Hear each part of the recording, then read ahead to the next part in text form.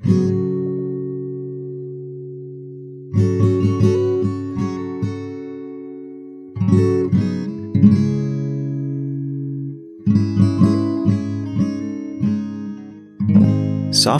Group Corporation is a sprawling, massively influential holding company that started and still has its headquarters in Japan, but which today has influence around the world.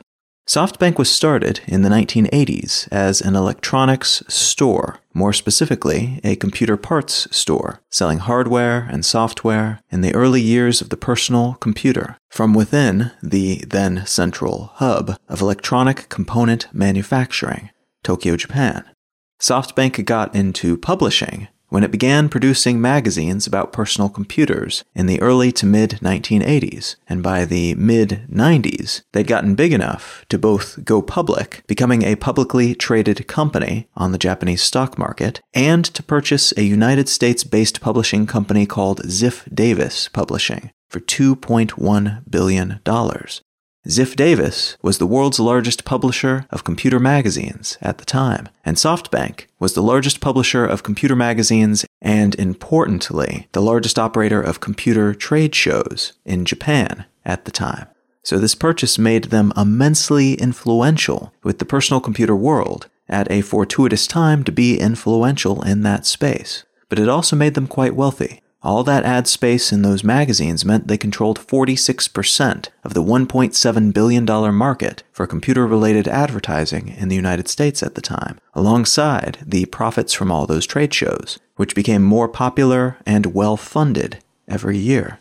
In the years following that acquisition, SoftBank acquired, through Ziff Davis, other publishing adjacent properties like BlackFriday.com, Mashable, Geek.com, Humble Bundle, Speedtest.net, the IGN network, which includes AskMen.com and TechBargains.com, a fairly large number of well-trafficked sites, all of which, again, add their overall advertising placement opportunities and media-related supplementary income streams to that larger network, which in turn adds to the size of SoftBank's bank account. Ziff Davis, though an all-around successful purchase by most metrics, was only the beginning of SoftBank's canny investments, and not anywhere near the most successful. In 1999, they invested in and partnered with then high-flying tech company Yahoo, which resulted in partial ownership of the central Yahoo company and led to the creation of Yahoo Japan, the latter of which went on to become the dominant internet landing site in the country. That same year, SoftBank was converted into a holding company, foreshadowing its intentions to move beyond computer industry publishing to become something a little more broad-based and flexible. The year after becoming a holding company, SoftBank made one of its most financially successful bets. It invested in the then new and relatively untested Chinese internet company Alibaba. Alibaba, like SoftBank, is a multinational holding company made up of gobs of smaller companies, but it started out as a student-founded business-to-business online marketplace before expanding into an array of e-commerce platform offerings. Within a few years, Alibaba launched the Taobao marketplace, Alipay, Alimama, and Lynx, among others. A decade later, after getting into and succeeding in financial technologies, cloud services, entertainment and internet services, and pharmaceutical sales, among many other fields, Alibaba went public in the United States with the largest IPO in U.S. history, bigger than Google, Facebook, and Twitter's IPOs combined. Alibaba was able to make that leap from a small B2B marketplace to the 7th largest company in the world by market capitalization, as of mid-2019 at least, because of that investment of $20 million by SoftBank in 1999. 15 years later, when Alibaba went public, that $20 million had become $60 billion. Even before that remarkable profit was realized, though, SoftBank was already making other investments, buying a professional Japanese baseball team, then buying Vodafone Japan, one of the largest players in the Japanese mobile phone market, along with a subsequent purchase of 70% of Sprint Nextel, a major American mobile and internet services company, and it later upped its ownership of that company to 80%. This purchase also allowed SoftBank, through Sprint, to buy a third of the music streaming service Tidal. As of the day I'm recording this, in late August 2019, there is a will they, won't they drama going down around the proposed merger of Sprint and another major U.S. telecommunications company, T-Mobile. We will see if the deal makes it past antitrust regulators. A lot of state representatives seem to want to block it as an anti-competition move right now. But if the deal goes through, SoftBank will likely own an even larger slice of the American telecommunications market than it already does. SoftBank has also invested in or bought gaming companies, taxi-cab companies, and well-trafficked coupon websites. It owns a controlling stake in a French robotics company, a drama-focused video streaming website, and a British company that makes computer processors and software. One of the more influential components of this larger company is a specific wing of its investment activities, the SoftBank Vision Fund. In 2017, SoftBank announced that they would be investing a pool of $100 billion in technology companies specifically, and they would be investing their own capital, but also that of other interests, like the Saudi Arabian and Abu Dhabian governments. SoftBank's founder, Masayoshi Son, has shown himself to be such a shrewd investor over the years that foreign governments, big corporations like Apple and Sharp and Foxconn, and private investors want him to invest their money in potential high-performing companies, like he had with Alibaba and other companies since the 1980s. That's what this $100 billion Vision Fund is meant to do, and it has already pushed other companies in the same way that the relatively small $20 million investment that he made pushed Alibaba back in the day. Though the sums of money being leveraged today are typically far larger, $100 million minimum, but at times up into the billions of dollars rather than the mere tens of millions. And the potential payoffs are higher, too. This money is usually invested in companies that are upending or defining entire industries, charting a course toward either big payouts or big losses. The outcome realized many years in the future, either way. You've almost certainly heard of at least a few of the companies that have received money from this fund, or from SoftBank, or from Masayoshi Son himself personally. Companies like Uber, like Didi Chuxing, Flipkart, Arm, Nvidia, Brandless, Fanatics, Grab, Opendoor, Boston Dynamics, Slack. Son is one of the wealthiest people in the world, and he's the wealthiest person overall in Japan due to these investments, and his ability to pick them for himself, for SoftBank, and for those who invest in his funds, the existing Vision Fund and the newly announced Vision Fund 2, which is supposed to launch sometime in late 2019. But, and this is a major but, Masayoshi Son is also renowned as the man who has lost more money than any other person in history. A distinction he earned when he lost about $70 billion during the dot-com crash of 2000, when his high-flying, risky investments in companies like Yahoo, GeoCities, Webvan, E-Trade, and other flashy dot-com bubble-era companies evaporated. By 2003, Son had lost 98% of his total wealth, and though he's since built it back up to a reported $23 billion or so, there's a chance that his success over the years has had more to do with access to money at the right time and the right place, on the upswing of industry and stock market bubbles, rather than a true knack for picking winners. In other words, there is a chance that his current round of successes are a bit like his previous round of successes. Definitely impressive, but also quite prone to the potential popping of future bubbles. What I'd like to talk about today is one of Masayoshi Son's and SoftBank's biggest and most controversial investments to date, their investment in the company WeWork, and what we're learning about the potential upsides and downsides of that investment as the company prepares to go public.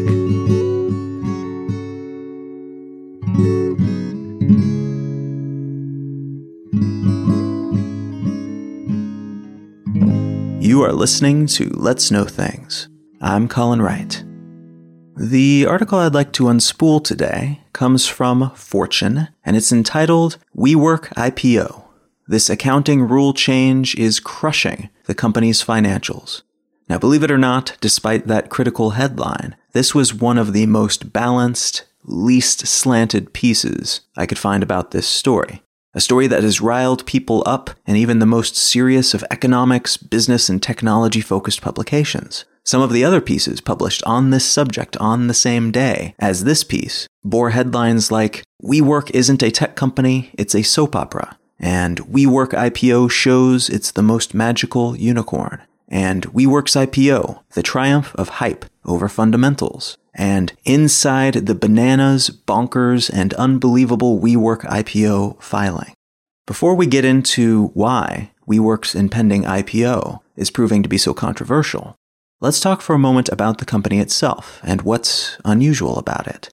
WeWork was founded in 2010 when founders Adam Neumann and Miguel McKelvey opened up their first location in the Soho district of New York City. A local real estate investor gave the duo their first $15 million in exchange for 33% of the company, and 4 years later, WeWork was on a very rapid growth trajectory, scooping up real estate all around the United States, taking advantage, in some cases, of long, vacant buildings that were still suffering from a lack of suitable renters post-economic crisis.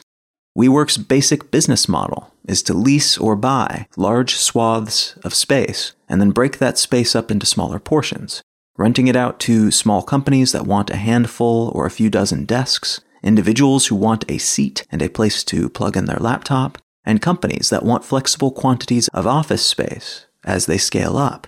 The beauty of the model is that it allows WeWork to get this real estate, often at a discount, and then portion it into sizes for which there is a broader market.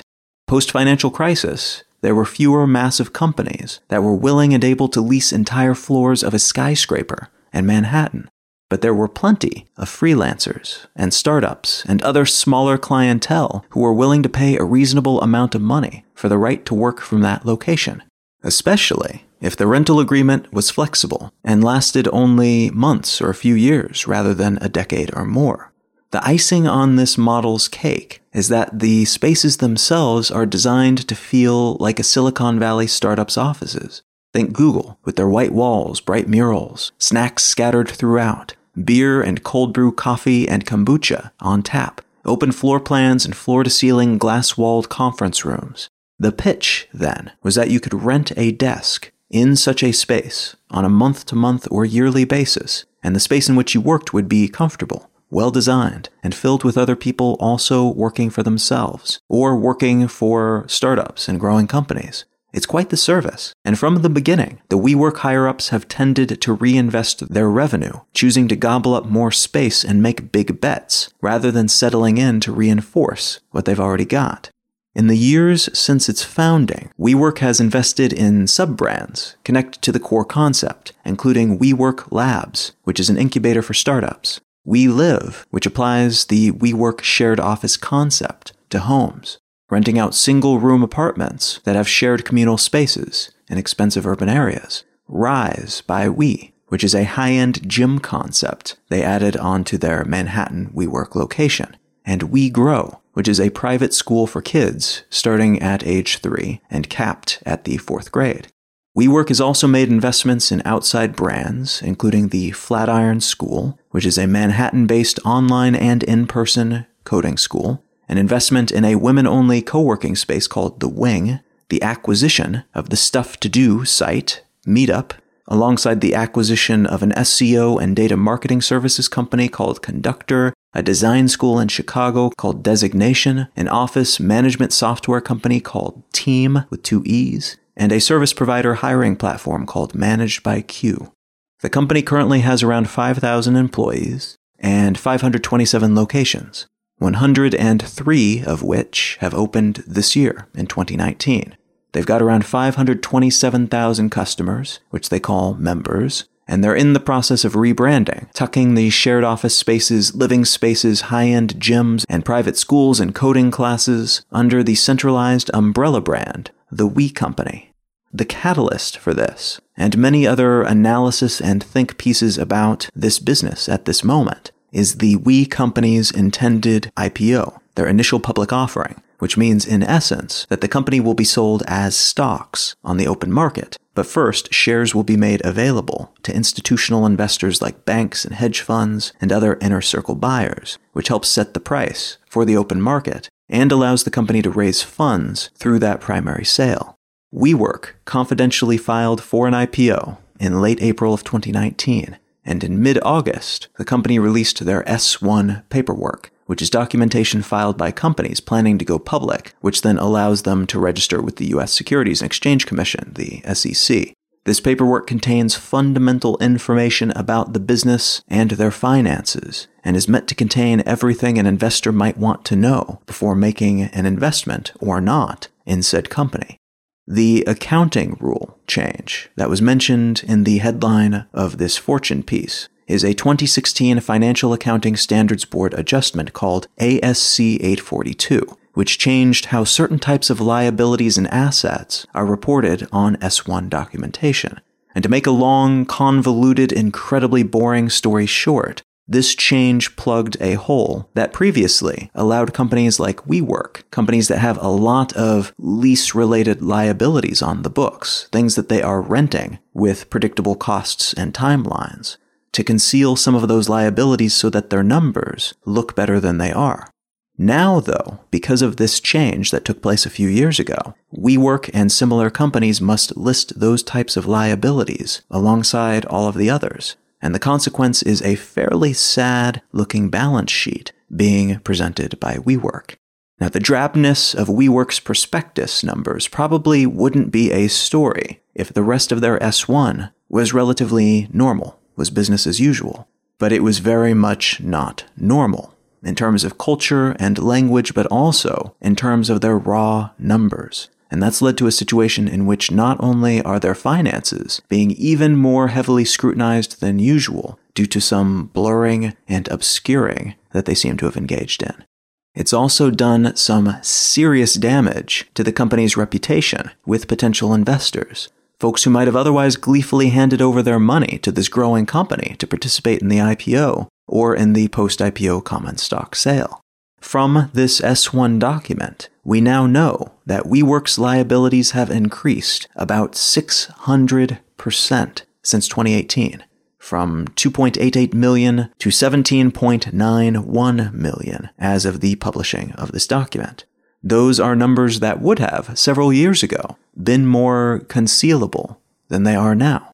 Beyond that side of the story, though, we also know that the company is losing money at an impressive pace. Revenues more than doubled in the first half of 2019, up to $1.5 billion. But the takeaway money on that revenue is less than zero. They've got a net loss of $903 million in the first 6 months of 2019, which is a substantially greater loss than the $723 million they were in the hole for the same period in 2018.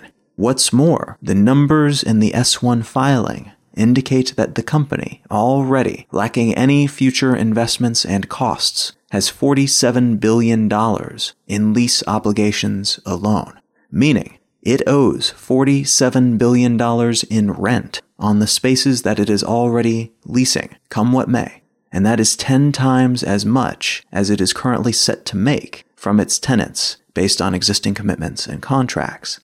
There's also concerns about how WeWork is being portrayed as a tech company, a company similar to Facebook or Uber or Airbnb, rather than as a real estate company throughout this document and in their public relations materials. The logic here in framing the company in this way is that real estate companies do not garner the same scale of valuation as tech companies. There's a metric called earnings before interest, taxes, depreciation, and amortization, or EBITDA, EBITDA, that's often used to gauge the overall financial performance of a company, stripping out the cost of some types of investment, like money paid for property, equipment, and other types of fundamental assets, so investors can more quickly see the profitability or potential profitability of a company without getting into the weeds with their accounting practices, or in some cases without getting distracted by periods of higher than average investment that might unfairly tarnish otherwise impressive financial results and potentialities. And this adjustment especially makes sense when it comes to asset-light tech companies, like Airbnb, for instance, which has impressive digital assets but which does not own actual rental properties. So metrics that are used to measure hotel companies would not make much sense if applied to them. It's a different type of company. Now, those sorts of investments, the pursuit of growth and of flywheel-style profits in the future, are often ignored when it comes to tech companies because it is understood, post-Amazon, post-Facebook, that many of the highest-yield technology entities require a great deal of growth and investment before they achieve even the most minute profits. But at a certain point, then they just dominate. And thus, it's more vital to look at other metrics than you would look at if you were assessing the success of a bakery or a gym or a real estate company. The issue here is that WeWork refers to itself as a tech company and finds it very convenient to be seen as a tech company.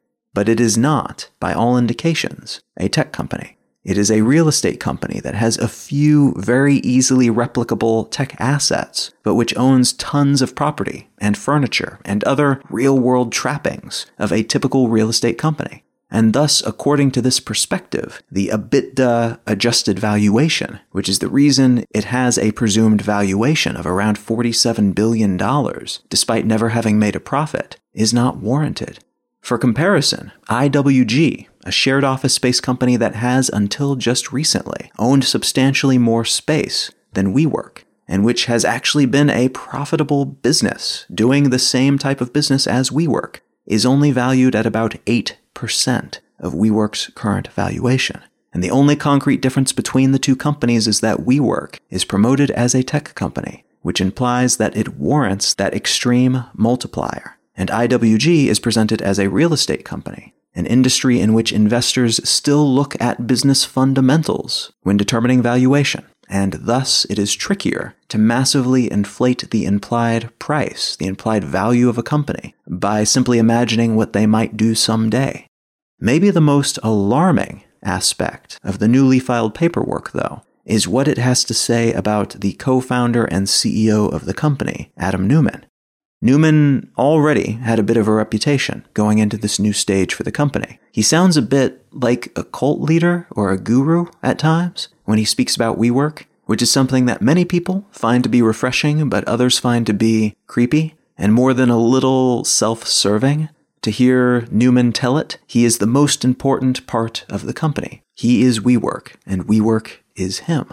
And frankly, the structure of the company kind of reflects that assumption. WeWork is set up in a remarkably complex way with special types of shares held by Neumann that give him essentially complete control over the direction of the company. Neumann's wife, Rebecca, is the chief brand officer and chief impact officer of the company, but she is also listed as the person who will run the selection process for a new CEO if her husband is ever permanently disabled or deceased. That is incredibly unusual and something that makes a whole lot of potential investors a little wary. Beyond that and other familial complications, and there are several that are found in this company's structure, Adam Neumann has received personal loans from the company, a $7 million loan in mid-2016 and a $362 million loan in April of 2019, both loans with incredibly low interest rates. Neumann also has personal lines of credit with the banks that are conducting WeWork's IPO, and that credit is secured by shares of the company's stock that he owns. He also owns portions of at least 4 properties that the company rents from him. He owns a stake in these buildings, and he decides what the company does, and he decided that the company would rent from him, leading to a personal $20.9 million payday. On top of that, Adam owned the trademark for the We Company, and when the company decided to rebrand, again, him being the one with control over the company's actions due to his majority of the voting rights, WeWork bought the trademark from him for $5.9 million. There is a sense that one gets the more one learns about WeWork and how it all fits together, and about the people who run it, that this is a company that is being milked for the CEO's and perhaps other C-suite operators' personal enrichment. That enrichment is dependent in some ways on the company doing well. He can only get such large loans, after all, because he has stock in the company that is ostensibly worth something. Quite a lot of something, actually. Remember, the most recent round of funding from SoftBank valued the company at $47 billion. But notably, that round, which infused the company with $2 billion, was initially expected to be 10 times that. $20 billion, half to fund growth and half to buy out employees and other investors, which would have given SoftBank controlling interest in the company. SoftBank did not do this, instead opting for a smaller injection of $2 billion, which added to their previous investments represents a total investment over the years of about $10.4 billion, which is not nothing. But it was expected to be, in total, closer to $30 billion. But SoftBank stepped back from that expectation for some reason. Some analysts say that this lower-than-expected round is a bad sign for the company, that Masayoshi Son of SoftBank is hedging his bets, not committing too much because things are not looking as great as they should for a company that is so big and so dominant within this industry. Some analysts have also looked at Newman's recent decision to cash out a large number of his WeWork shares before the upcoming IPO and wondered if the CEO of the company might be hedging his bets as well. From a Wall Street Journal piece on the matter, quote, WeWork company's co-founder, Adam Neumann, has cashed out more than $700 million from the company ahead of its initial public offering through a mix of stock sales and debt, people familiar with the matter said. An unusually large sum, given that startup founders typically wait for the IPO to monetize their holdings. Mr. Neumann, who is chief executive of the shared office space giant and remains its single largest shareholder, over several years has sold some of his stake in the company and borrowed against some of his holdings, the people said. The exact size of Mr. Newman's current ownership of WeWork couldn't be learned. He recently set up a family office to invest the proceeds and has begun to hire financial professionals to run it, they said, end quote. It's important to note here, I think, that none of what we're talking about here is illegal. I have not seen anyone making the claim that Adam Neumann or anyone else in the company is doing anything against the law. What I am seeing, though, is an uptick in the volume of people looking at not just individual events, not just one-off actions by the folks running WeWork, but instead the entire pattern of behavior, and asking if maybe, just maybe, there is something fishy here. Whether it's the type of fishy that points at some kind of scam, or the type of fishy that means the people involved are just being extra careful behind the scenes, while up on stage claiming that everything is just fine and there's nothing to worry about, that's impossible to say. It does seem, though, that Adam Neumann in particular has shown a remarkable ability to personally profit from a business that, despite its immense growth, has failed to ever make a profit, and which may never make a profit. We really don't know enough about how likely that is and within what time frame. So what's especially confounding about this whole situation is that while he's giving interviews about how he wants to give the world superpowers and talking about his business's brand in spiritualistic terms, he's also behind the scenes performing clever feats of tax, loan, and share structure manipulation, none of which are illegal acts, but all of which are questionable in this context from the leader of a company with these sorts of numbers and this type of brand. Now, the bull case for this company, the you should invest in this company when stocks hit the market argument, was laid out by Ben Thompson at Stratechery recently. He says, essentially, that, like we have seen with Amazon Web Services, the scale until you're the only one left breathing approach seems to be working pretty well for WeWork thus far. After all, why would anyone invest in a smaller, less-known competitor when they know they'll be facing off against the immense bulk, bank account, and brand of WeWork? The other big benefit of an AWS-style approach is that you convert a fixed cost into a scalable cost, and for a huge number of people. Amazon Web Services allows companies to start from essentially zero, all the way up to a huge price tag, as their businesses justify the expense. That's the power of the cloud when it comes to online storage and processing. The pitch here is that WeWork kind of does the same for real estate. Their innovation is figuring out how to make that scalability, and thus lower upfront costs, but huge expansion potential, essentially unlimited expansion potential, accessible and palatable. and something that is considered to be an upgrade over normal offices in some ways because of their style and their benefits. On top of that, Newman's manipulations and clever business structure, which is often quite self-serving, could also serve the business in some circumstances. WeWork has different holding companies set up for each of their real estate assets. So if they ever need to default on a lease, if they ever run short on money and cannot pay the rent on one of their buildings for whatever reason, that single holding company will collapse. But the landlord likely won't be able to come after WeWork as an umbrella company, which insulates the core of the brand from many potential legal issues they might otherwise encounter. Again, this is something that seems pretty sleazy from some perspectives, but it's also a clever move, and one that, in pure dollars and cents terms, could help the company weather even a very serious economic downturn. The bear case, though, the do not invest in this stock argument, is that this is a shady-as-hell company run by shady-as-hell people who are clearly taking what they can grab before it all falls apart, leaving the other investors, but also all of the real estate and service providers that they're currently working with, on the hook for their financial and professional malfeasance. They are a real estate company pretending to be a tech company so they can get a higher valuation than real estate companies can justify, and they aren't really doing anything unique. Anyone with some money could step in and do exactly what they're doing, and the only real difference would be the logo on the building. There's no defensible intellectual property here, other than the overhyped cult-like worship of the domineering founders. Perhaps most vitally, this is a company that is fueled by larger and larger investments, not by revenue. And thus, if those investments ever dry up, the company disappears overnight. We see similar vulnerabilities in ride-sharing companies, none of which are profitable, and it's especially evident with Uber, which has taken this same exact approach in their attempt to own the world of transportation. Grow fast and choke your opponents, and don't worry about ever becoming a sustainable company, making more than you spend, because there will always be more investors willing to give you a fresh infusion of a few $1 billion.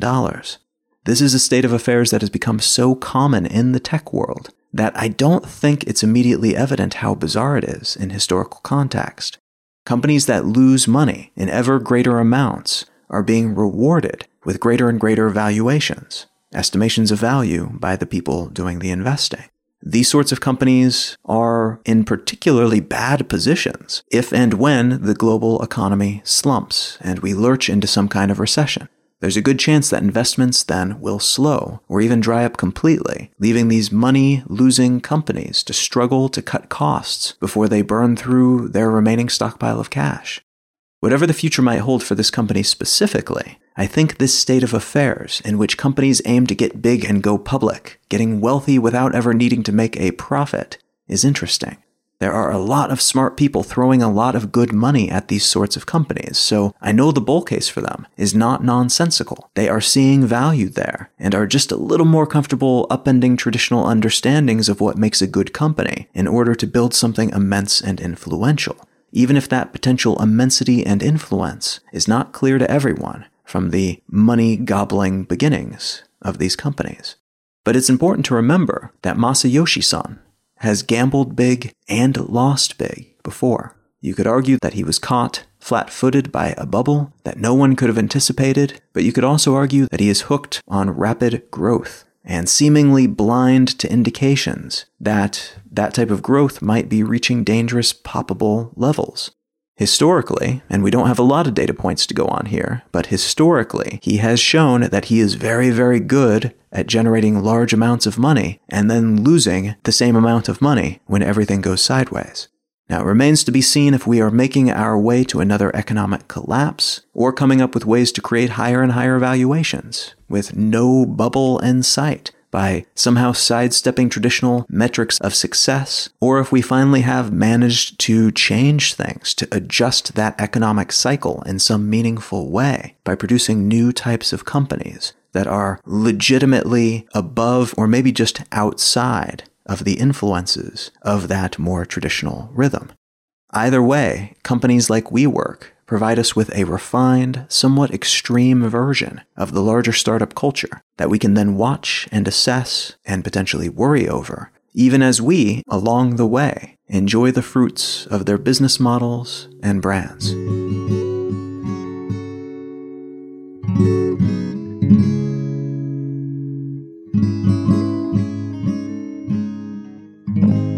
The book that I'd like to recommend today is called Empty Planet by Darrell Bricker and John Ibbitson.